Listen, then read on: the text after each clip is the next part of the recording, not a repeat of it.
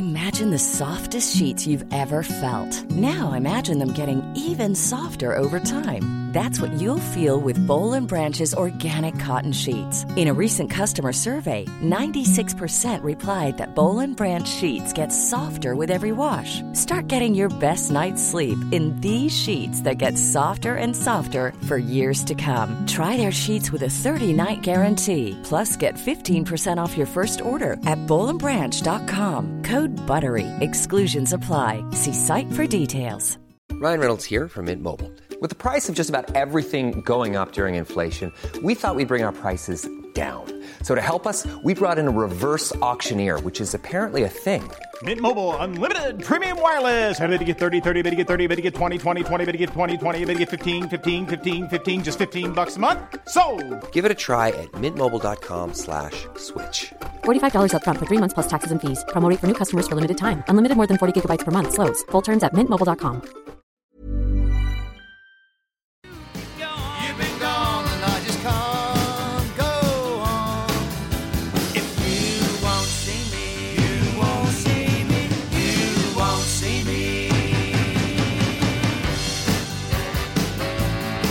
Here we go. Come on. What a song.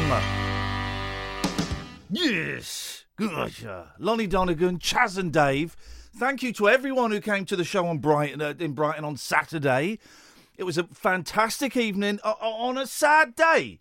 Because, as you know, because it's been everywhere, rightly so, Chaz Hodges from Chaz and Dave passed away, and we paid... Well, I think we paid a fitting tribute in Brighton, didn't we, Catherine? I think it was beautiful. We had a right old Cockney knees up. We did. We ended both halves of the show with we had song sheets printed. Kath did some people come in, printed up some song sheets, and there was about 70 of us there. What was we did Sideboard song, yeah, and then No Pleasing You, and that you end the show, and I wasn't sure. Well, you know what the Brits are like. Oh. You know, they're either... I was worried it was going to be like, shuffling the papers in church when there's 3 people singing and everyone else is miming. But no. It was mental. It was brilliant. Thank you to everyone who came and took part. You might have seen it on Periscope. It was nuts. People were shouting it out, climbing on the chairs. I think I saw a drunk woman getting on someone's back. It was a knees up in a room above a boozer in Brighton, and I can't think of anything more fitting. I interviewed Chaz a while ago. We're going to play that a bit. We're going to play that tonight. We'll play the 2 halves because it was quite long. So we'll play the first half before 11 and we'll play the second half after midnight. And we genuinely love Chaz and Dave on this show, and I know a lot of you are really upset by it. And I'm it's affected me slightly different because I'd met him a couple of times because he was the dad of my friend, now your friend as well, Catherine, Kate Garner, and the father-in-law of a good friend of mine who I've worked with for 20 years, Paul Garner. And I'm pleased to say, although not under the circumstances, we've got Paul on the line. Hello, Paul. Hello, Ian. This is not how I wanted you to be on my show, but we're here, and this is it. First things first, how's Joan doing, Chaz's missus? Joan is, well, as you can imagine, she's heartbroken, yeah. And she's an incredibly strong woman. So she's, she's worrying about everyone else more than herself, checking everyone else is okay. But no, she's amazing, and they both, Chaz and her, were the perfect marriage. Really, they were together for how many years? 57 years ago. Wow, flipping. So that's pretty good going. So yeah, no, she's amazing, and yeah, which is there. We're there and trying to help her through this. Can I ask you? When did you realise you were courting Chaz's daughter? I've not asked you this before. What was the moment? Was there a moment you said, "Look, I've got to tell you who my dad is"? Yeah, it was when I asked why she had a beard and a hat. And some braces. You silly sod. No.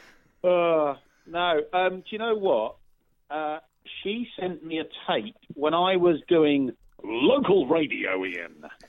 And she sent me a tape when I was on Chiltern Radio. The Hot FM. Yeah, God, you've still got it, man. I used to listen to the Hot FM. Got it. I don't know if it's appropriate for you to use this interview as an audition piece, Paul. Blimey. Not available in Northern Ireland.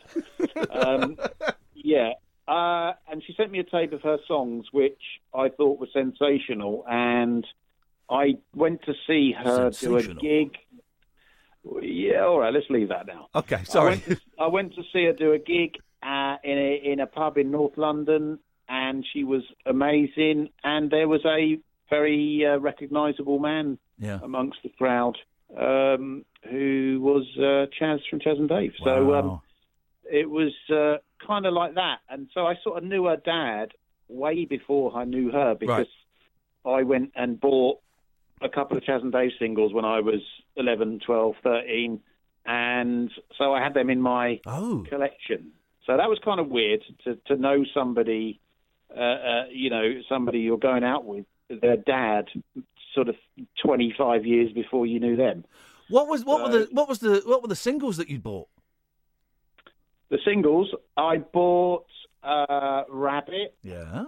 And I bought the Sideboard song. Was that a single, or was that on the other side of Rabbit? I can't remember. But yeah, I got Ain't No Pleasing You. Yeah, that's a song, man. They are timeless, aren't they? Well, this is the thing. They are timeless. And, I guess there was a period when the cool people, or people trying to be cool, would kind of knock Chaz and Dave. But I think that they're one of those groups where eventually everyone says, actually, yeah, I think they're really good. And I said this when I chatted to him. I think at their best, their songs are up there with Ray Davies in terms of capturing a particular aspect of Englishness. Well, I think you're absolutely right, because they never wavered from what they thought was the right way to go. They deliberately chose to do rock and roll music in their own accents when everyone else around them was doing it in American accents. Yeah. That was the kind of genesis of Chaz and Dave. And they'd earned their right to decide what they were going to do, because for years, both of them had been top session musicians. They played. Chaz started out as a bass player and played on, so many hit records. He was the session bass player for Joe Meek. And he was the bass player for Jerry Lee Lewis. Dave played bass with many people, including Willie Nelson. Did he? Yeah, Wow. and Johnny Halliday for our French listeners. So these are two very seasoned musicians who had a love of those old musical style songs that they grew up with. Chaz's mum, Daisy, was a pub pianist in North London, played all the pubs, and she taught him all those amazing old songs that Kate, my wife, now plays. Yeah. And it came from an honest place. They started this because they loved music, and it just happened to become something that they earn huge respect and a living from. But it started because they wanted to play music, not because they wanted to be pop stars or anything like that. Oh, they were the most unlikely looking pop stars in the 80s, seeing them on Top of the Pops and stuff. You got all your trendy bands, then you got two who seemed at the time old, probably younger than I am now, two old geezers with beards and hats and braces, sat with a piano and a bass and a drum kit. What a weird setup that is. And they just, they've never fitted in, but that's kind of their charm, isn't it? Yeah, but that's exactly what happens, you see, because the way they looked back then is pretty trendy now. Chaz would be amazed at it. It's hipster, isn't it? It's beards and braces and big boots. And they did it because that's what they had lying around their house. I tell you what's good as well is their songs are full of humour. And I remember when I found ages ago the song Don't Anyone Speak English Anymore, and you approach a title like that thinking, oh my God, what have they done? But instead it's a really funny, clever song about everyone using Americanisms. It's so funny. Well, they are folk songs. They are uniquely English folk songs and British folk songs, if you like, that have a universal appeal. And as I say, it started because they wanted to sing about the things they know. It's all about people they've met and seen and family. And so it comes. You cannot manufacture that type of thing. It has to come from an honest place. And I think, for me, I'm like you, Ian, I'm in a creative industry. I'm a comedy writer, television comedy writer. So finding something that's unique to you, something that's original, that nobody else has done, is so difficult. I mean, we know a few people that we've worked with together who've done that, and they've found a way through. They've found a thing that they didn't care whether anyone else got it or not. They were going to do it whatever because they loved it.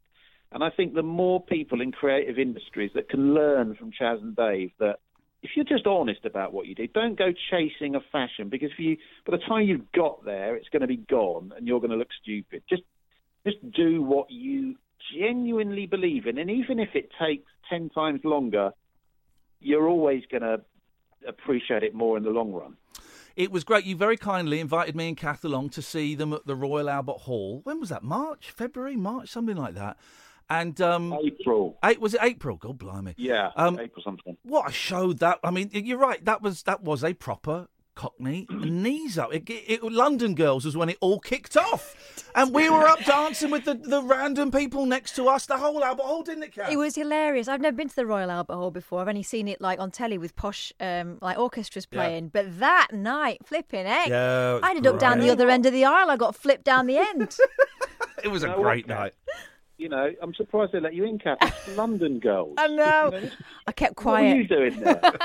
I was observing. And we luckily got to just have a brief little chat with him afterwards. He seemed absolutely thrilled with the response that they got that night. That was magic, wasn't it?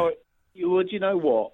You know, he put all his heart and soul into that gig, and arranged all the string arrangements and the brass section that were there. Wow. I mean, whenever he did anything, he did it right, and he was always very proud of that he did it properly. And that went from anything from making a cup of tea to mending clocks. He started out as an apprentice clockmaker and mender before he became a successful musician. Absolutely. And wow. excuse me. Only 2 weeks ago, he was mending my Uncle Bob's clock that was left to me that hadn't worked for ages, and it was an absolute craftsman, and he knew, so much about so many things.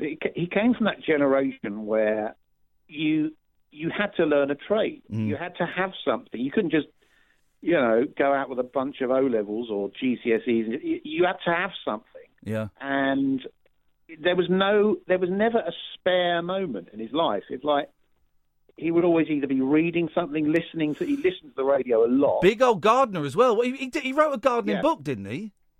He has an allotment that he has had for many years, that he wrote a book all about keeping an allotment and gardening, and he's an absolute expert on that. But just going back to the Albert Hall, as you and Kath were there, you would have seen that, however many thousands of people there, it was people that from all ages, from all kind of demographics, all different backgrounds, and that was the uniting kind of feature of Chas and Dave's music. They came from a working class background, and they sang about the people they knew, the people they loved, and the things they loved, and it was such a passionate, honest approach to music and songwriting, and that's what appeals. That's what hits a note with anybody.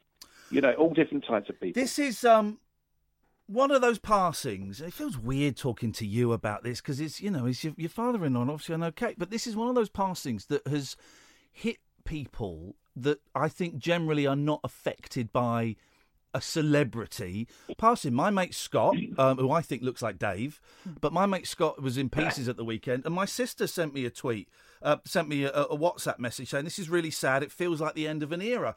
And there was so much love for those two.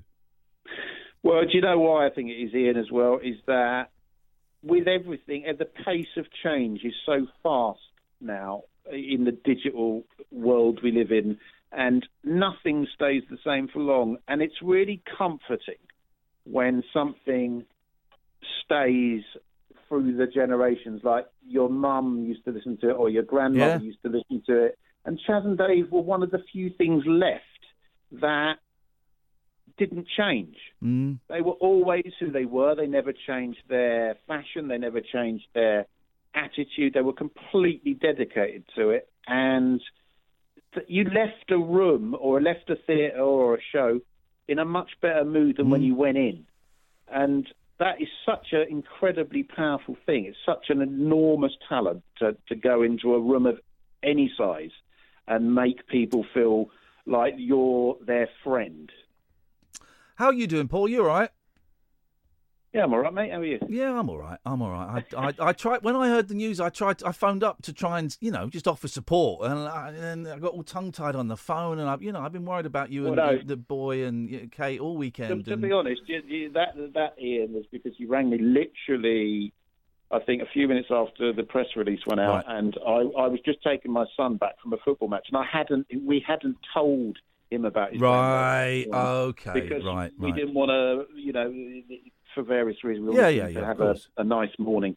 And so I was stood outside the car, slightly kind of tongue-tied myself, thinking, I can't tell you anything yet, but I will. Okay. Well, listen, man, lots of love to all your family. You're welcome round. You're all welcome round to my new house anytime.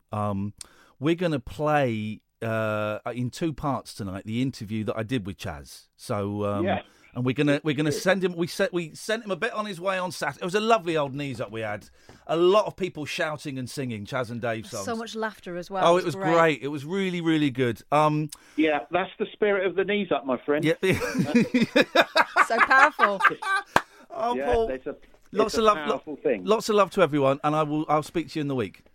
Thanks, Ian. Lovely chat. See you. Take care. Ta-ta. That's Paul Garner. He's worked with him on the 11 o'clock show, and he's Chaz's son-in-law. James, how are we going to do this? Do we want to play the ads now, then go into it? We'll play the ads. All right, we'll play the ads now. You go and say goodbye to Paul for us, please, Catherine. And then when we come back, we'll play the first half of the chat that I got to do with Chaz in Paul's house, as it was. This is the late night alternative with Iain Lee and Catherine Boyle. We're celebrating the magic of Chaz Hodges, who passed away at the weekend, and giving him the salute and the tip of the trilby that he so deserves. This is Talk Radio. Experience the unconventional, evening, boss. The unpredictable, what's happening, and the completely unorthodox. Exactly. With rule-free Iain Lee. The late night alternative with Iain Lee. I've got no internet for the last 4 days. On Talk Radio. Hey, I'm Ryan Reynolds. At Mint Mobile, we like to do the opposite of what Big Wireless does. They charge you a lot, we charge you a little. So naturally, when they announced they'd be raising their prices due to inflation, we decided to deflate our prices due to not hating you. That's right. We're cutting the price of Mint Unlimited from $30 a month to just $15 a month. Give it a try at mintmobile.com/switch. $45 up front for 3 months plus taxes and fees. Promo rate for new customers for limited time. Unlimited more than 40 gigabytes per month. Slows full terms at mintmobile.com. When you make decisions for your company, you look for the no-brainers. And if you have a lot of mailing to do, Stamps.com is the ultimate no-brainer. It streamlines your processes to make your business more efficient, which makes you less busy. Mail checks, invoices, legal documents, and everything you need to keep your business running with Stamps.com. Seamlessly connect with every major marketplace and shopping cart. Schedule package pickups and see your cheapest and fastest shipping options from different carriers, with rates up to 89% off USPS and UPS rates. And with the Stamps.com mobile app, you can take care of mailing and shipping wherever you are. Make the same no-brainer decision as over 1 million other businesses with Stamps.com. Sign up with code PROGRAM for a 4-week trial, plus free postage and a free digital scale. No long-term commitments or contracts. That's Stamps.com. Code PROGRAM. Hello, I'm Jamie East. Now, as well as being on Talk Radio every afternoon between 1 and 4 p.m, I've just started a brand new podcast that I wanted to tell you about. It's called Talk Film. We've got interviews with the big stars like Martin Freeman, Tandy Newton, Josh Brolin, loads of them, and also all of the reviews of the week's big releases. There's a new episode every Thursday, available through Apple Podcasts and your favourite podcast app. Just search for Talk Film and give it a whirl. If you like it, please hit that subscribe button. Tales of mystery and imagination on the radio show that does things differently. Dolly Parton, I listen to a record all day long. The Late Night Alternative with Iain Lee. I'm a nut job, but not that kind of nut job. On Talk Radio. Honest to God, it's the new Breaking Bad. Oh no! So, I am in sunny Stevenage, just getting my stuff out of the car, here to interview Chaz Hodges from Chaz and Dave. I'm mates with his son-in-law, Paul Garner, who used to write on the 11 o'clock show. I've brought my ukulele in case, quotes, a right old knees up ensues. I'm quite nervous about this. I've met Chaz before, a couple of times, very briefly, but he's an actual legend. Yeah, let's see how this goes. Now, Paul's had a bit of work done to his house, and I don't quite know how I'm supposed to get in. I think this is it. There we go.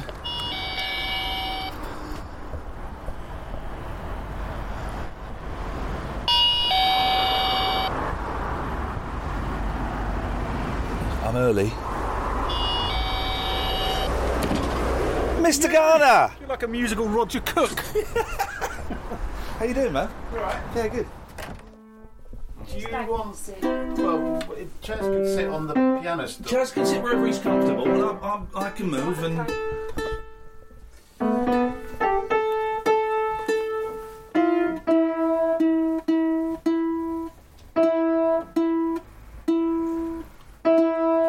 Can record all this sound like a proper muso. Yeah. We're tuning up now. How good is that thing? Is it like a proper surround sound? Oh, I could do it. It's not in stereo at the moment, but you could do it in stereo. You've got 6 tracks. Yeah. You can mix it live. Really? Yeah. Amazing. Takes any input. Unbelievable. It's well worth getting. All the stuff we recorded in New York, we did it. We recorded the Rabbit Hole on this. Wow. How much are they? Is that yours? It's mine. About 320 quid. I think you can say like 2 grand. No, it's not. It's brilliant. To record the Rabbit Hole, we Right, I'll let you get on with it. Come on, kid. I feel fine. Now my little dreams have all come true. Oh, Carolina, I have been so lonesome. Now I'm glad I've saved up all my money to come home to my old mum and dad.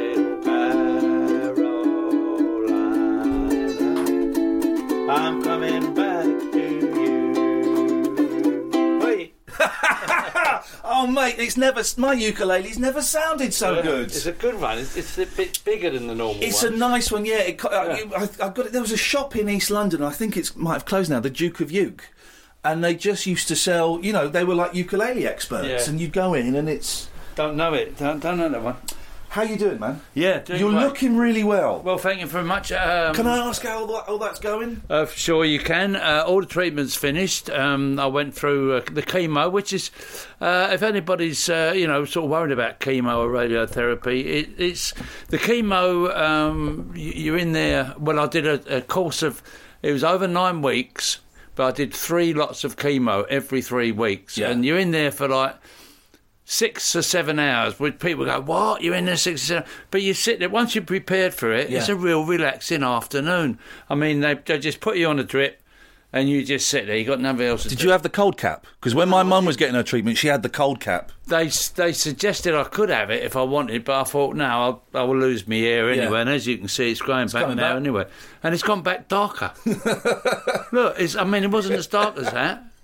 Amazing, maybe it's good for grey heads, getting rid of the grey hairs. All this sort of implant treatment. Have they fixed you then? Are you fixed? Well, yeah, he's happy. They've took photographs of the. Well, I'll start at the beginning. It was cancer of the esophagus. Yeah. Well, I'll tell you how I first found out. It was just before Christmas, and I was drinking a glass of water quite quick, glugging it down. I was on my way out, and it wouldn't go down. Right. It was strange. Water won't go down. Anyway, I knew there was something wrong, so I waited till after Christmas, only like a couple of weeks. I thought, I'll get Christmas over, and I said to Joan, should go. I said, there's something ain't right there. Anyway, we went. They found out it was cancer of the esophagus. Cutting a long story short, he said, you've called it early. We'll go for a course of chemo and then radiotherapy. As I say, the chemo was great. And funny enough, almost all through my life, whenever I go to the doctor, they take your blood pressure. Yeah. It's always a little bit high, and they go, oh, it's a little bit high, and I'll get used to it, right? Every time I went to chemo 3 times, each time, your blood pressure is perfect. Now, my theory is, I know I haven't got anything to do. I've got no phones phone calls to receive. I'm going to sit there for 6 hours. I've got a book to read if I want. I've got my phone and got my earphones so I can get onto YouTube if I want. So it's like a real relaxed afternoon. So, as I say, anybody who's going for it, it's easy. It's great. Radiotherapy, well, it was cancer of the esophagus. He said it's going to be a little bit sore after because they concentrate. The radiotherapy is the finer points. I've got a tiny little tattoo there. Look. Oh, there we go. Look, is that what they aim it at? Yeah, it's a tiny dot right in the middle of my chest and the esophagus. So they line me up. You're in there for like 5 minutes. I was there every day and it's only down. The hospital is only half an hour away, so I was lucky. It was just down the road. Every day, 6 days a week. No, 5 days a week. For how many? 3 weeks, I think it was. Might be 4 weeks. Anyway, that was in and out. But he was right. It was a bit sore after, but it's almost not noticeable at all now. And the last one was about a month ago. They're going to do a scan on me in just over a week's time. But I feel great. I can do everything. I can get round the allotments on my bike. I can do a bit of digging. I can play the banjo. It's amazing what they could do. My mum had breast cancer. She's not very well anyway. She's got MS. Yeah. And she had the chemotherapy. And they said, we're going to do the chemo so we can shrink the tumour and then we're going to do a mastectomy and get rid of it. Yeah. And they did the chemo, and then there was a bit of argy-bargy because I wanted her to have it in a different hospital. So there was a bit of a delay, and she went into the hospital and they prepped that. She stayed there overnight, and I went in the next morning to be with her, and they prepped her and they took her down, and she was off having her final little scan, and she was in there for ages. And the doctor came out and said, we can't find the tumour. We've been given the wrong information. The tumour isn't where it sits. We can't operate on her today. And I kind of kicked off going, well, this is outrageous. He said, she's going to have to go for another scan, find the tumour and come back. She went for another scan and they said, it's gone. It's gone. The chemotherapy has worked and has got rid of it. So it's amazing what they can do. And it's interesting what you say, because you hear the words chemotherapy and you think, oh, Jesus, this is going to be a nightmare. But it's not as bad as people think it is. Not at all. And it can work. It can get rid of it all. Yeah. Well, that's what the doctor said to me. They said about you can have a major operation, but he didn't think that was a good idea for me. So I've really... the other advice I can give to anybody is do what the doctor tells you. Yeah. There's a lot of people that go, I got bored and I discharged myself from hospital. I can never understand that sort of thing. Once you're in hospital... They're the experts. I mean, when I first found out I had it, a lot of people said, I bet you was devastated. Well, I wasn't.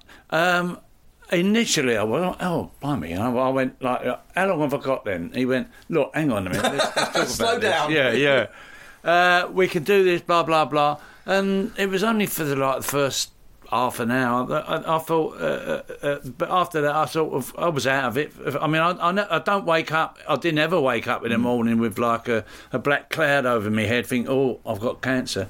My feelings was, I've caught it early, which I knew I did. I mean, that's another thing. Anybody listening, if you get any symptoms of any kind that you ain't sure, get down that doctor's. Yeah. It ain't the same as our mums and dads' times or their mums and dads, where it was like it was a death sentence. It was.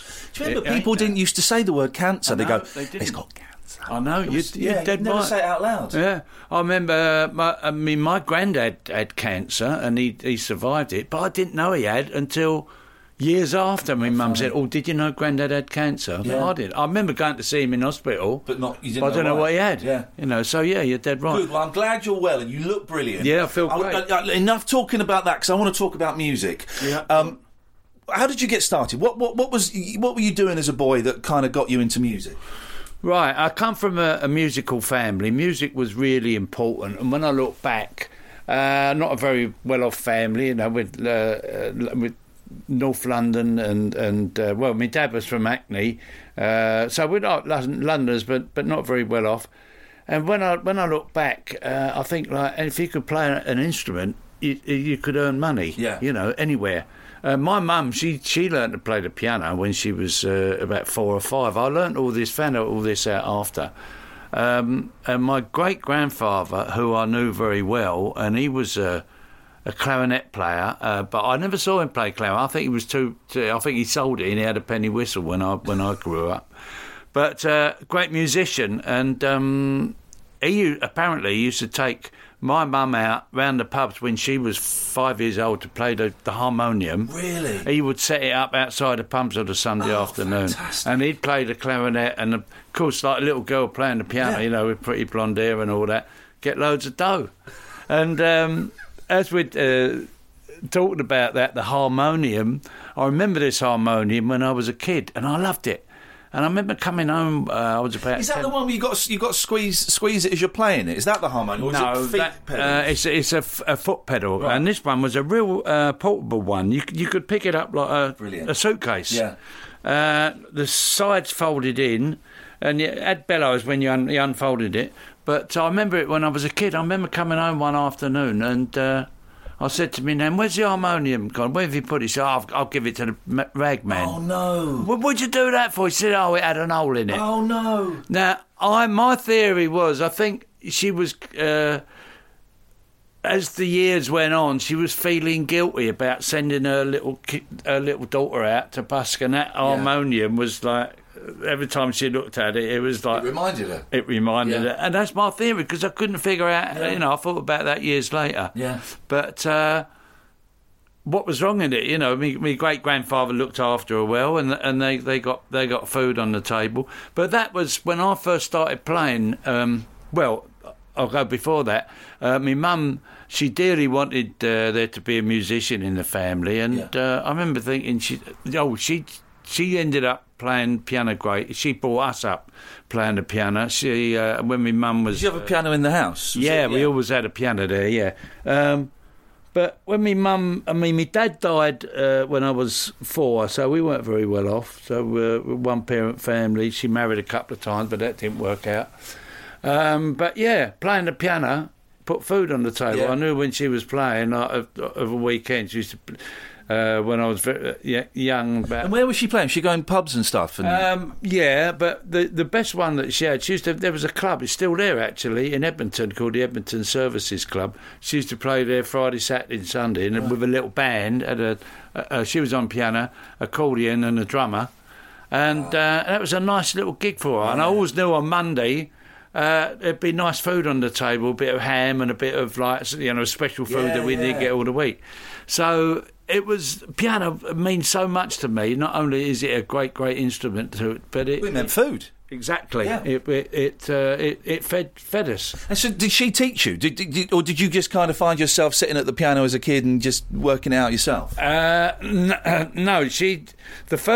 remember her coming home. She was playing the piano up at a pub in Edmonton, and there was a real renowned piano teacher from Edmonton, and I can't think of his name, but he taught Mike Smith of the Dave Clark Five, and I knew Mike pretty well, and he was a really good piano player. Before I started, he was playing piano. I was playing guitar and bass, but he's a really good piano player. I can't think of the bloke's name. Anyway, my mum was playing up the pub one Saturday afternoon. I was about I was about 9 or 10, I suppose. She came home. She went, "Oh, I got some great news." He said, "This piano teacher saw me playing, and he said, I don't know what you're playing, Daisy." He said, "But you're a really good piano player. There's nothing wrong." He said, "Do you read music?" He said, "No, I play by ear." She said, "Well," he said, "if you've got any kids, I'll teach them for nothing, for free." Wow. And she came home full of it and said, "He'll teach you piano for free." And I went, "What do I want to learn piano for? I want to play football. I want to go fishing. I want to play with the kids out in the street." Yeah. I mean, the kids that I knew that went to piano lessons, you go, "Oh, we're going to play football later on." You know, "Nah, I got a piano lesson." Yeah. "Oh, well, I know, it's all boring." So I didn't want to know. And I always think of that, you know, but my mum did end up seeing me play the piano many, many years later. But my first interest in music was... I remember listening to Lonnie Donegan on the radio, and it was "Bring a Little Water, Sylvie." I loved the guitar strumming, and I said to me mum, I said, I'd love to play the guitar, and she was so pleased. She said, "Would you?" She said, "I'll get hold of one." Anyway, my Uncle Alf, he lived over in Hackney. He had an old guitar that he'd had since the wartime, or before the war. And I've still got it now, actually. It's in a bit of a state, but I've still got that little guitar. Wow. He done it up, and I went over to Hackney and picked it up, and I started. There was nobody around in those days. I'm reading a brilliant book about skiffle by Billy Bragg, and because skiffle is often, I think, overlooked. This is the argument that Billy makes. It goes from the crooners to the Beatles, and the skiffle goes up, and before, kind of Lonnie Donegan and Ken Collier, and before that, there was nobody playing the guitar. Yeah. The guitar was always in the background somewhere. To have someone at the front stood up and strumming was a revelation, wasn't it? Yeah. I mean, there weren't... I can't remember seeing... I mean, all our... I like my Uncle Alf. Well, I've got his banjo here. Yeah. They all had banjos and ukuleles up in the loft, but no guitars. I mean, that all come from the Americans. Yeah. You saw pictures of them, but... and this is... The skiffle was before rock and roll. When Lonnie come out, and, I mean, he really... All us lot over here... I mean, a lot of most Americans have never heard of skiffle, although it came from them really directly from the skiffle parties in the early 20s, apparently. But we took it up and we commercialised it. But it was a great thing to get you going. I mean, there were so many skiffle groups. There was a skiffle group like down every street almost in those days. It's almost like the original punk when kids thought, hang on, that stuff on records, we can do that. Exactly, and I think that's very important. I mentioned that in my book. There is certain times music comes out like that, like punk and skiffle. And my feelings are similar to Bob Dylan. Now, a lot of people are shouting, "What are you talking about?" But when the answer, my friend, is blowing in the wind. I remember walking through Hyde Park. There was all blokes were strumming it and sounding better than him, singing to their girlfriends. Straight at the end, and they go, "Oh, that's love. That's better than Bob. That is, And that was the same sort of thing to me. It was skiffle. Yeah. I mean, he got it off of Woody Guthrie, so where Lonnie did. But I mean, people like me, like Albert Lee. Eric Clapton, Mark Knopfler, they all started off in skiffle groups. And then the best of them went on. I mean, most of them, like I did in my skiffle group, when rock and roll come out, I thought, I can do that with the guitars, So Saturday night, I just got paid, all strumming away on the guitars, but it sounded all right. Well, and then we was into rock and roll. And when did you... Do you remember your first paid gig when you did a show and someone gave you a few quid afterwards? Yeah, I do very well. It was a hall over the top of a pub in Edmonton called the Britannia, and I think the pub's still there. Right. And in the skiffle group, and I can remember playing at the most fantastic night of my life, doing "Bring a Little Water, Sylvie," and "Pick a Bale of Cotton," strumming away. Yeah. And the crowd was all dancing and cheering, and at the end of the night, the leader of the band come over and he gave me a £1 note. I went, "What's that for?" Wow. He went, "Oh, that's for tonight's gig." What? And that really went ding in my head. I thought, this is the life for me, doing the best thing that I could ever dream of doing and getting paid for it. And that's what I'm still doing. When I said I was going to interview you, I've had about 5 people say, "You've got to ask him about working with Joe Meek." Yeah. What was that like? Joe, I learnt so much from Joe.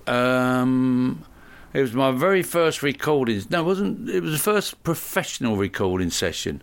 I was playing bass guitar then. I got bass guitar in 1959, and I joined a band called Billy Gray and the Stormers. Right.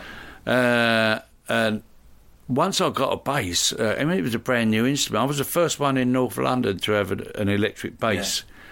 Every band wanted me, can you do a gig with me? I was like earning a fortune. It's weird to think electric guitars and electric basses, they've not been around forever. They're 50s inventions, and before that it would have been the stand-up bass, of course. That's dead right, yeah, which I do love, the stand-up bass. But bass guitar, if you knew a little bit on guitar, it weren't too much of a step to go on to bass guitar. And I love the sound of it anyway. Yeah. And when I still was playing guitar, but... bass guitar I was playing in the band, and Billy Gray and the Stormers I joined in 1959 on bass. We went to Butlins for 3 months in 1960, which to me was like absolute heaven, just getting £20 a week each, which was a lot of money in 1960. Yeah. And playing, doing what I wanted to do. Came back from there, the band split up, and I got a knock on the door from somebody I'd met, and he said... want to get the band back together again to back somebody who's got an audition with Joe Meek. And never knew what Joe Meek was. Who is he? He said, well, he's an independent producer, he's an engineer, he's had a couple of hits. He said, have a listen to this tape. And I thought it was Buddy Holly, and I loved Buddy Holly, and it just sounded just like him. It was Mike Berry. Oh, right, yeah. So... the band was formed, and we became Mike Berry and the Outlaws. We auditioned at Joe Meek's. He loved the band, and we became his house band for a good 3 years. Really? The Outlaws, yeah. And where was this when he was doing it in his house? Yeah, in Holloway Road. And so everyone was in. Is this true? Everyone was in like a different room while it was going on. Well, it was a room about this size we're sitting in now, about 20 by 15, something like that. Foot. That's where all the band would be set up. Right. You'd have the drums in one corner, and he would put blankets over it to sort of mask, and blankets in the bass drum. But he used to put at least 2 or 3 mics, if not 4, on the drums, which was unheard of in those days. He would mic up the snare, mic up the tom-toms, mic up the bass drum. So the drums would be in the corner because that's got the most spill. But we'd all sit in the same room. I would sit by the door to the next room, which would have been the kitchen, where Joe's got his tape recorders. Right. So I would sit there with the door half open. He would plug my bass. He would DI, direct inject my bass. Yeah. So I didn't have to have an amplifier, which would spill onto everybody else's microphones in the studio. So I was listening to my bass through the booth, but audibly, not with headphones. And it worked very well. And some of he did go over the top on some of the recordings, but some of his best ones, the quality was amazing, and some of the things that he did. And his editing ideas, I'd heard the word editing, but I didn't know what it was. Yeah. I can remember we did an instrumental which didn't do bad with the Outlaws. And it was called Swinging Low. It was like a version of Swing Low, Sweet Chariot, down, down, down, down, down. Anyway, we did this recording of it. We did about 7 or 8 takes. And on each take, we all had a little piece. I had a little bass solo, and the drummer had a little drum and solo, guitar player had a little, and so on. But each time, take 1, I did a great bass bit, and the drummer fluffed his or didn't do it so good. On take 2, great one for the drummer, not so good on me. And I remember saying to Joe at the end, I said, isn't it a shame we can't get all the best bits in the same take? He went, don't worry about that. He said, I'll sort it. And I thought, I really didn't know what he was talking about. Yeah. I thought I won't go into it. Anyway, when we came back the week after to play it, I thought the man was a magician. Yeah. He'd actually cut out the best bass bit from take 1, cut out the best drum bit from take 3, the best guitar bit from take 4, and put them all into the one. And it seems obvious now. With you can punch in, you can multi-tracks. But he was a genius, I think. You know, he was the British Phil Spector. That stuff was unheard of. Yeah, and the reverb he used to use as well. Exactly. I mean, I didn't realise till years later, like, actual tape hadn't been in. I think it was just after the war. Right. So we're talking about 1960s, so it weren't that long after the war, really. I don't know, 15 years, something like that. I mean, so tape was still quite a new medium for recording. Yeah. And actually cutting bits of tape, I don't know who first thought of that. But I just thought it was, I couldn't wait to do it myself, so I had a little Grundig tape recorder at home. Did you? So I was quickly cutting it up, and I learnt very quickly. And I love editing now. I love it. I mean, I do it digitally. I was going to say, have you kind of embraced all of the computer stuff where you can just move stuff around? I don't get on the computer to do it, but I've got a 24-track TAC digital that I bought about 4 or 5 years ago, which are amazing. There, it's about £500. You know, it's got everything on it. Yeah. I mean, Joe Meek would have just gone. Well, he would overdub to infinity. He really would. You know, you say, ring him up. Sorry, I'm just doing overdub 1 million, and you know, he would never stop overdubbing. He probably is up there somewhere overdubbing on it. But amazing machines. How did you and Dave meet up? I was in the Outlaws. We're going on to 1963 now. I had 2 or 3 guitar players, and Mike Berry went his own way, and we were doing pretty good as a band on our own. We were getting gigs and, you know, making 2 or 3 gigs a week. And Richie Blackmore joined us. We nicked him off. We nicked him off of Screaming Lord Sutch. Yeah, yeah. When we started earning a few bob, 1 or 2, not great amounts of money, but like 200 or 300 quid from Joe Meek, we'd get up there now and again. And he said, "Oh, we got some royalties come through." And anyway, we offered Richie Blackmore the job, and he came down to Joe Meek's. And he said, what impressed me, we didn't do it on purpose, but we could have done it. It could have been a good ruse. He said, at the end of it, I rehearsed with you. And we went, yeah, great. And he was like, yeah, that's good. Joe Meek came in. Oh, no, a guitar player came in. He said, we've got some royalties for you, like 100 quid each. And he said, that's what really swayed me. So I like the band. He said, and they're earning money, you know, which is what we all wanted to do. So he joined us, and we were quite a band to be reckoned with for a while. Yeah. And I remember we used to read Melody Maker and NME a lot in those days, and I think it was Ken, the guitar player. He said, there's an advert in the paper. Don Arden said, Gene Vincent's coming over, and he needs a backing band, and we love Gene Vincent rock and roll. But they also do your own spot and back Gene Vincent. Great. So we rang up, and Don Arden came down.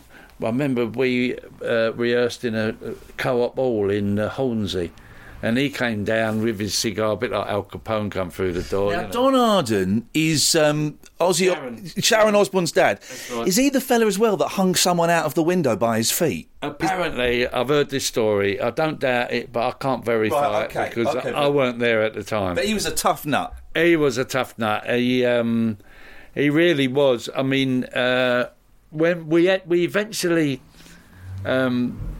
backed Gene Vincent. Wow. And that was absolutely fantastic. Gene, when he could be a bit of a moaner, a little bit depressive. Well, a lot depressive. Yeah. But when he was good, he was fantastic. He was really good. But I remember we've gone on to Don Arden now.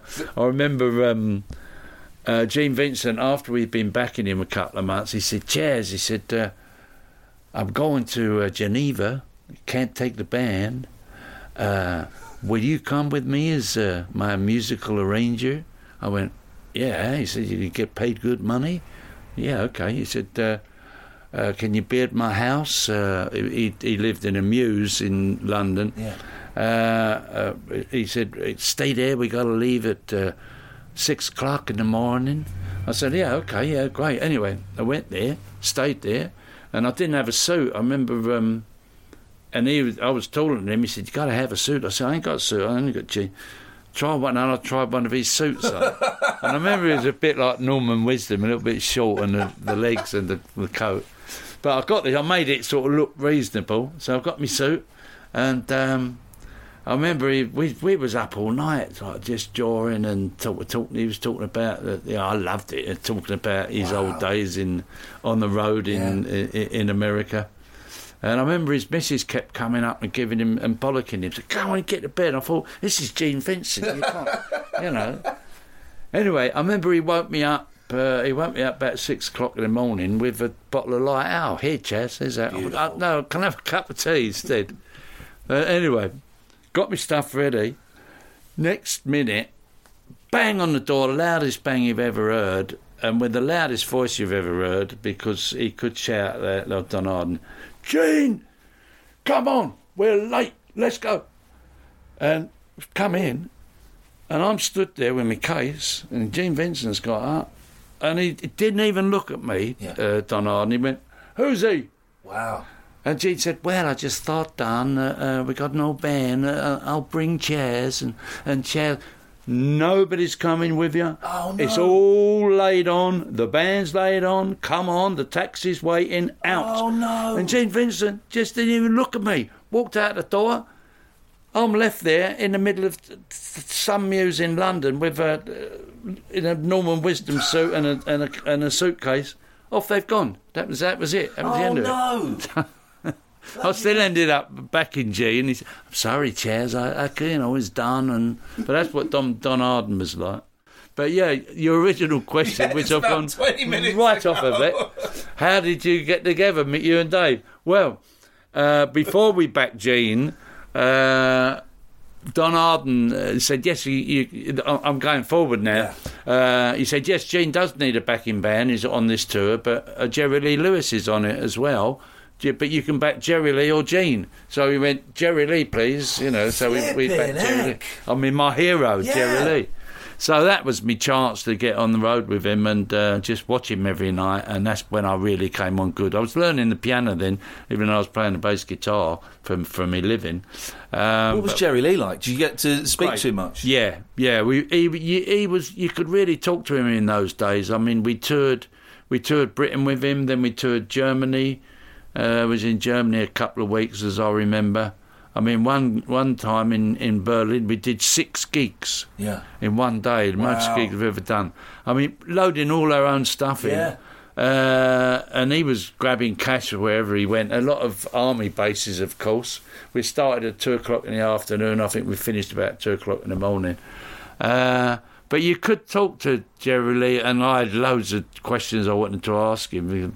No one had ever spoken. But he used to come down. He was in Germany. We'd come down to breakfast, sit around the table, have a coffee, and things that I knew, like "I'll Make It All Up to You," which one of the songs that he did. It was a B-side, but I thought, that's not him playing the piano. For a start, it's in E flat, and he don't play in E flat. And that's one of the questions I asked him. No one else knew. I said, "Don't sound like you on the piano." I said, "It's not really your key, from what I can figure out." He said, "No, it's not. It's Charlie Rich played the piano on that." He said, "I was a bit tired. It was the end of the night, and it was a Charlie Rich tune. I didn't want to learn it." And he said, "Do it." I just sang it, and he played the piano. So little questions like that. And he must have been thrilled that you picked up on something like that. Yeah. You could. I mean, he loved questions like that because he was so used to being asked questions. So you married a 13-year-old girl, and that's when he used to get wild and wanted to punch everybody, quite rightfully. But I mean, I could talk to him and he would welcome questions like that, like I would. People ask about recording sessions like you're doing now about Joe Meek. I love talking about it because it was a great part of my life, a great learning curve, as they say. And, have we got to you meeting Dave yet? I will get to it, yes. You can do a lot of editing on this if you want. Yeah, how did I meet Dave? Well, I was on the road with Jerry Lee Lewis, and one of the rare nights off, I went round to my girlfriend's, and Joan, who I'm married to now, and we got 3 lovely kids. Lovely Joan. She's delightful, And Nick plays drums for us, and Kate is a lovely musician. Anyway, but we were courting then, and they always laugh, the kids, when I say, courting, Dad, was you? Yeah. But I still say courting. Yeah, I still say that. They think it's a right lot. It is, yeah. Anyway, we were courting. And I remember I was fumbling a lift home from her house and the car pulled up. And it was an old mate from school who was the first skiffle group. I didn't even have a name, but the first skiffle group we started at school. Brian Juniper, his name was. I hadn't seen him for 2 or 3 years. And he said, oh, yeah. He said, hey, you're doing all right. He said, you're with Jerry Lee on the road now. And yes, I said, fantastic. He said, I'm in a band now. This is my bass player. And it was Dave. Right. And I was playing bass. Anyway, they gave me a lift home. I lived in Edmonton. And I said, come have a cup of tea, which they did. And we started talking. And with Dave, we almost identically had the same taste in music. We loved Jerry Lee. We loved Big Bill Brooms. I love Big Bill. Oh, yeah, I love him. I love his guitar shuffle and all that. But we also loved old music hall stuff like Harry Champion, which... Yeah. Our generation didn't really know much about, but we loved it, so we just struck up a friendship. But we never thought of getting together because we were both bass players. Yeah. But we did get together unbeknownst. The first Chaz and Dave gigs were at parties because we'd turn up, someone invite us to a party. Yeah, we'd be there. Bring a party 7, the old big pipkin of beer. And... I was learning the piano there. If there was a piano there, I'd get on and do a whole lot of shaking and a couple of Jerry Lee things. But I'd have my guitar in a boot, David would have a banjo, and we'd quite often, play till dawn at whatever party, just me and him. So that was the first Chaz and Dave gigs. And what was the conversation when you went, you know what, this sounds all right, we should maybe formalise this a bit and do something with this? Well, it was only... leaping on... I was in a band called Heads, Hands and Feet with Albert Lee. Yeah. We toured America, and I loved Albert's playing, but I saw the band left a bit desired. It was while I was in America that, and I'd known Dave for a good 8 years by then. While I was in America, I'm singing in an American accent, which sort of seemed all right. I don't know why, but it seemed all right in England. If you're doing, you shake my nerves and you rattle my brain, you're doing anything. Oh, he's doing a Jerry Lee number. Yeah. But when I was in America singing in an American accent, I felt a fraud. I thought that I'm singing to them. It's almost like I'm taking the mickey out of them. They're thinking I'm, I was coming off and they're going, what part of the States do you come from? I said, oh, no, I'm English. And that's when it really struck me. I thought, I've got to start singing in my own accent. Yourself. Yeah. And I started to try out a few things in America, sort of singing in my own accent, and it didn't quite translate. I thought, well, the next step is I've got to write my own songs with my own phrases, and then my own accent will come through naturally. And the more I thought about this in America, the more I became obsessed with it. And I remember I got home and I thought, Albert had decided to join the Crickets. We were going to get a band together, but he decided to join the Crickets, so that was fair enough. That's where he wanted to go. So I thought, well, me and Dave it would be a great thing for me and him to get together. So I kept my fingers crossed. I rang him up. I said, I've got this idea about writing songs and singing in my own accent and just bringing myself out. I said, and do you fancy coming along with me and doing a thing together, like a duo thing? And he said, just so happens, he said, he just come back from America with a band called Mick Greenwood. And he said, I really enjoyed the tour. He said, but I'm not enjoying the band. So the timing was dead right. So, yeah, that's when we got together. He's a great bass. I play a little bit of bass, so I kind of keep an ear out for bass. And I think Paul McCartney's a genius on the bass. Yeah. Carol Kay in America from the Wrecking Crew, even though she was very rude to me in an email, she's brilliant. But I've been watching loads of your videos recently, and I'm really watching Dave's fingers. He's a brilliant bass player because he's doing that. He's doing that thing that McCartney does, that kind of melody bass. He's not just doing the root notes. He's playing lovely little fiddly bits, going up to the top of there and little.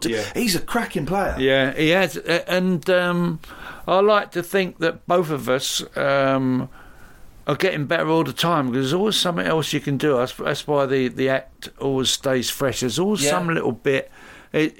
basically the same, but there's always there's a little bass note that he might put in. Yeah. I mean, I go back to the early days when Albert Lee, our favourite guitar player, and I'm still in touch with Albert a lot.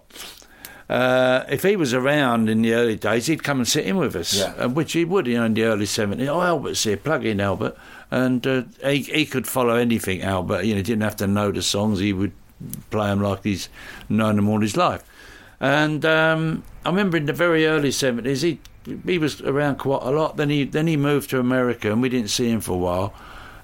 He came back about 3 years later, and he sat in with us, and he went, I can't find any holes to fit the guitar player. Wow, what a compliment. Over that period, if there's a little gap, either I'd fill in. Yeah. We never rehearsed it, but Dave would suss that Chaz does a little bit there, but I'm not doing a bit in somewhere else in another song. So Dave would do a little bass bit. And that's how it happened. Yeah. All the holes got nicely filled up. And Albert said, I can't find no holes. What was the first song, whether it was live or you heard it in playback, where you went, shit, we've got something here. We've got something unique. The first playback, the first album that we did, we used to do a lot of sessions. Well, I was doing a lot of sessions on the bass with Derek Lawrence. He was a good producer. I was still in touch with him there. He's a great bloke. And he and Big Jim Sullivan started a record company called Retreat Records. Yeah. And we were doing lots of sessions. Among them was one we did with Labby Sifri that Eminem sampled. Have you had any money from that yet? No. Right, no. Okay. Touchy subject. Yeah, no, well, I didn't even know, I was playing the guitar on that one. Big Jim Sullivan was the arranger on it, as I remember. He arranged the whole album. So if anything, he should have got some money from it. And we're playing a part on that. We booked on a session, and Jim would go, oh, Chad, can you play this sort of feel on it and that? Yeah, great. Dave, because once me and Dave got together, people would ring me up and say, do a gig on bass, a session. So I don't play bass now, I play piano or guitar. Dave plays the bass, so I'd row him in on the session. So that's how it works, But on that particular session, Big Jim Sullivan, he would just, Dave, can you play this bit? I think we had Iain Wallace on the drums, and a great drummer. And him and Dave used to work things together, sort of like little bass drum bits and bass together. We were playing an arrangement, so it wasn't out of our heads, it was out of Big Jim Sullivan's head that Eminem and Nick did. So I didn't really feel that I deserved any money for it. It was Big Jim Sullivan's, all his work. So whether he did, he's dead now, poor old Jim. Whether he did get any money for it, I don't know. But at your best, right, I think your songs are up there with Ray Davies of the Kinks, in as much as, Ray Davies at his peak, before he kind of went American, he really captures Englishness, not Britishness, but Englishness, and I think that your best, your songs do that as well. They are, partly because of the, the voice that you're using to sing, but they just describe England and a period of Englishness and an English sensibility. Do you know what I mean by that? Yeah, and a lot of people sort of got the wrong end of the stick when we first started. That we were going, we think we're the best, London's the best. It was just purely, like I started out saying, I wanted to become myself. Yeah. So, I know what he's like because I've heard his songs. I know the sort of bloke that the things that he's interested in, and how he phrases things because I've heard his songs. So if I've achieved that, then I've done it right. And that wonderful, you mentioned kind of the music hall songs. You've got that marvellous sense of humour as well that I think Ray at his peak has in. Things like, what was the one I was listening to? Doesn't Anybody Round Here Speak English Anymore? That's a brilliant song. Yeah. It's and Bollocks. Yeah. They're brilliant songs, and they're really, really funny, which is tricky to do in a song. Yeah, funny enough, I went down to the post office about a week ago, and walked in there. This kid on the bike, about 11, I suppose, come on his great big tyres on. He went, "You're Chaz, yeah?" I went, "Yeah." He said, I love your songs." I said, "What's your favourite one?" He said, Rabbit, Margate and Bollocks. I thought, hang on a minute. It was dead serious.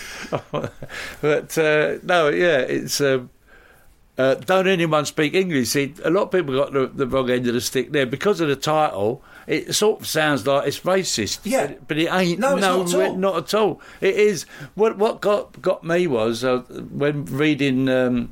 When journalists in the Melody Maker and the NME started speaking in, no way, and all these American phrases are coming. We're going to go to the movies, and I thought, no, we go to the pictures. We don't go to the movies, and that was the reason. When I go, it ain't right here, but it's all right over there. It's like it's great in America because that's how they speak. But we don't want us speaking. I still say we're going to the pictures. Right, but it is one of those lazy things where people hear Cockneys and they hear a title like that and they think, oh, it's going to be, and it's not. It's a really clever.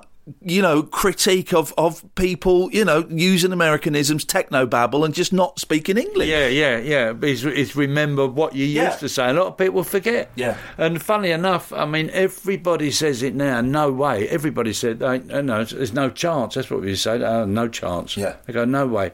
But it's a normal, everyday conversation now. But I can remember when it started in the 70s.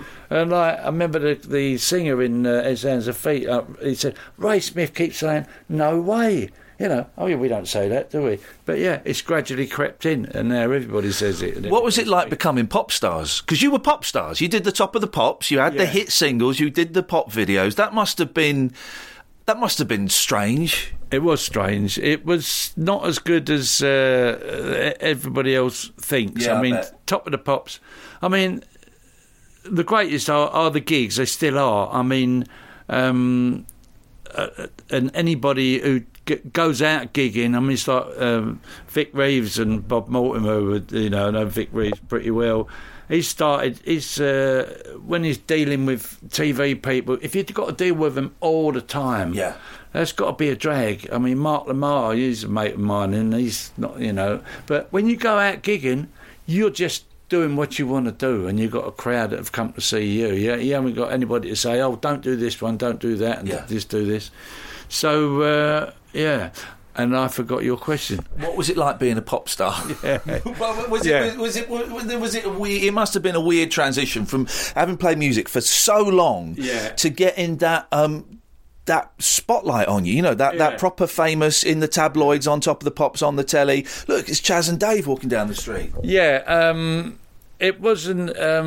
It wasn't as good as everybody thinks. It was quite. I mean, being on Top of the Pops was quite boring. You'd spend 2 minutes rehearsing in the afternoon, then they say, "Oh, we'll see you in 3 hours' time." Yeah. And luckily, in those days, all the roadies and that. I mean, I learned to play poker in the old days. It was a great pastime because it kept you away from the bar. You're playing a bit of poker and you get a coffee and all that. It was a great time waster for times like that. But if you didn't play poker, you'd be careful. You could be stuck in the bar all the day, and by the time the gig come, you couldn't do what you're supposed to be doing.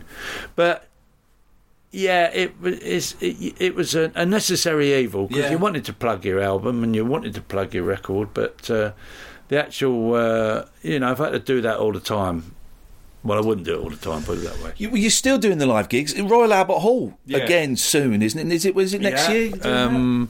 It's sold out already. Sold out really quick. Yeah, it's fantastic. I mean, that is great. 20th of April we're doing it next year, and we did it for the first time on our own. Did it a few times over the year on other people's shows, but first time, and we sold it out about 3 years ago, I think. Isn't that funny? And I still remember that feeling when we went on. It was like you're in a big football stadium, ladies and gentlemen, Chaz and Dave, and like just the roar that went up. I love that. Never.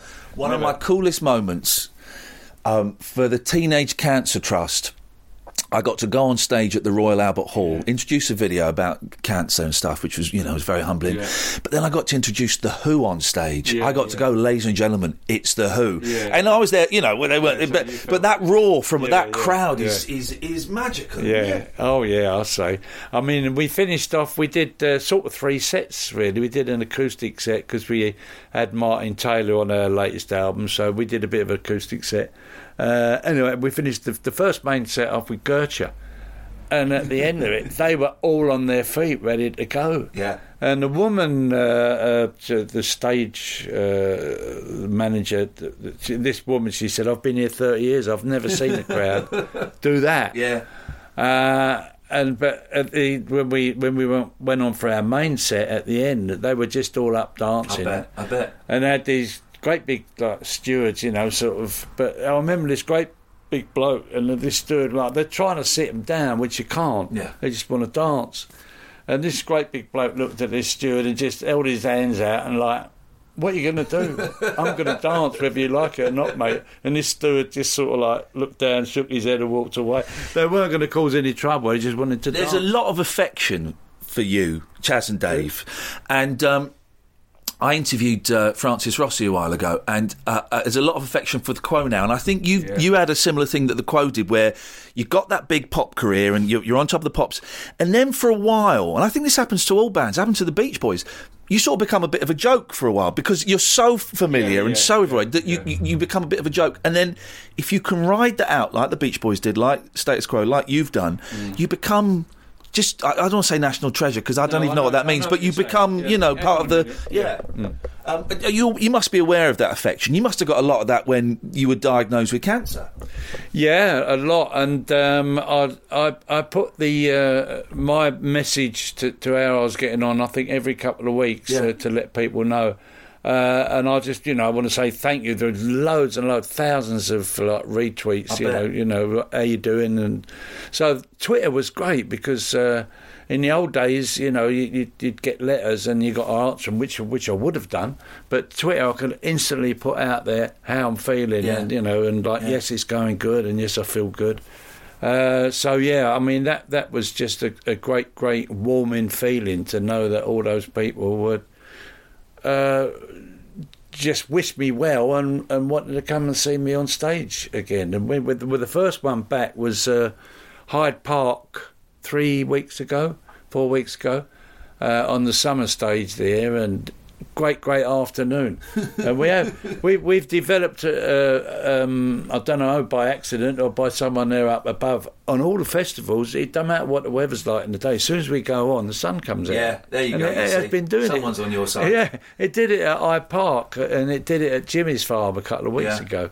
But apparently on the summer stage, the promoter said we got the record crowd ever.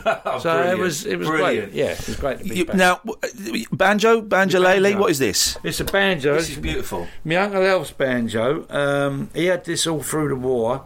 I've seen old photos of him playing it with my mum on the piano. And a 6-string. That's unusual. No, is it not? It's a 5-string. Has he not got 6 pegs? It has got 6 pegs, yeah, but it hasn't got... I don't know why it's got 6 pegs.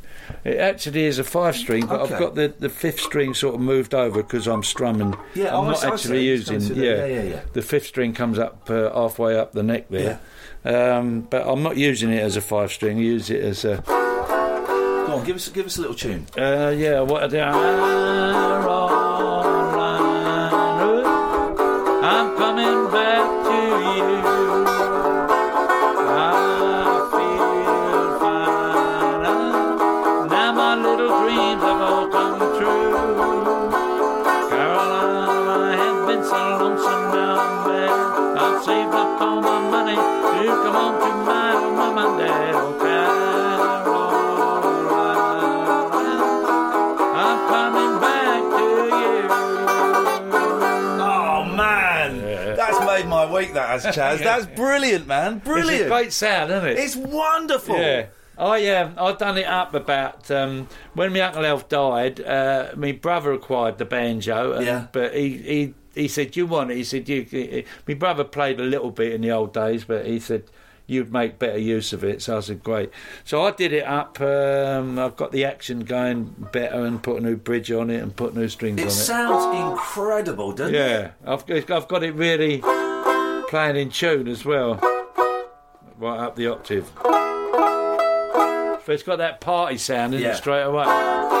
It just makes you smile. It just makes you smile. You can't argue with that sound. I remember Albert Lee saying the same thing. When we was in Los Angeles years ago with Ed Sounds of Feet, went in the shop and there was a 6-string banjo there. And I think Eric Clapton ended up getting it, and he gave it to Dave. Dave still got it. But this 6-string, I remember he picked it up and he went, brong, and he said exactly what you just said. It's just instant smile. Yeah. You've got a smile, haven't you? It's And happiness. It does, it really is. I've noticed there's a piano here. Yeah. Any chance of getting a song on the piano? Would that be all right? Yeah, I could do it. Honestly, I'm loving this. Give us anything you fancy on the piano. Okie dokie. Well, this piano is got a bit of a history about it. It's my daughter's piano, Beckstein. Had it in the house years ago, and cut a long story short, we got it back, and my daughter's now got it. So this was yours years ago? Yeah, I bought this where we used to live in Wareside. I bought this.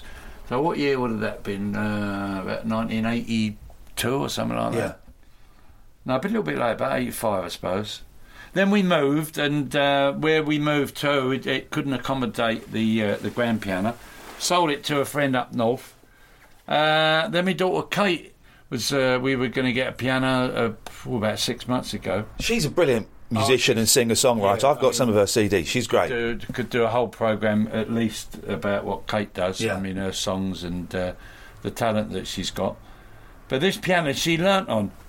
I'm cutting a long story short. I managed to get it back. The bloke I sold it to, it just so happens he rang up and he said, I'm moving house, do you want to buy it back? The timing was dead right. Isn't that amazing? So we got it back in the house. It's stunning. Oh, man.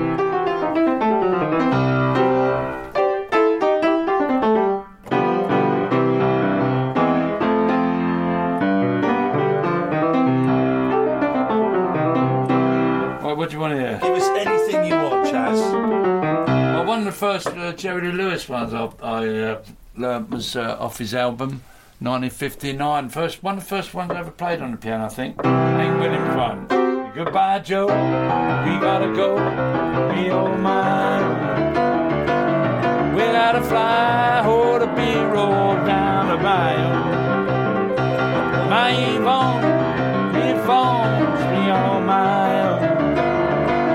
Son of a gun, gonna have big fun on the bayou. Jamala, crawfish pie, Philly gumbo. Tonight I'm gonna see my Jeremio. Big guitar, big fruit jar, and big bill. Son of a gun, we're gonna have a lot of fun on the bayou.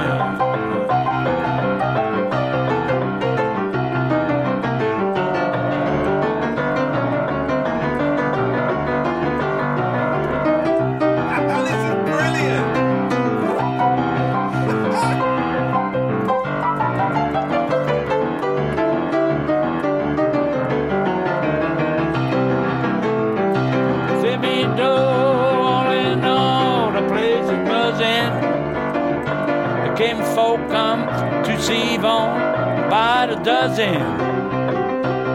Big guitar, big fruit jar, and big gay-o.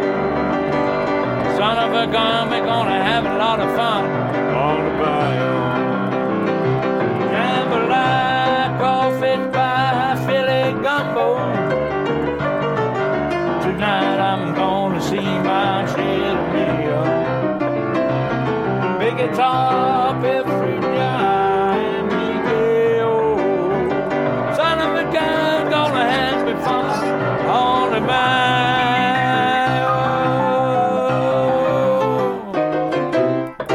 Oh, man. Oh, that's brilliant, man. Rock and Look roll. at the size of the grin on my face. That is brilliant. That is brilliant. Chaz, thank you so much for your time. I've also got to thank you as well. I think you are the reason that most people in this country know the order to pot the balls in snooker. Oh, yeah. Cause whenever I'm playing snooker, it's right, pot the red, then screw back for the yellow, green, brown, blue, pink and black. That's the only way I know the order is because of that song. Same here. I had to look it up. I think my brother-in-law told me. Bruce, he's a great snooker player, so he told me the order of them. But, managed to rhyme it as well.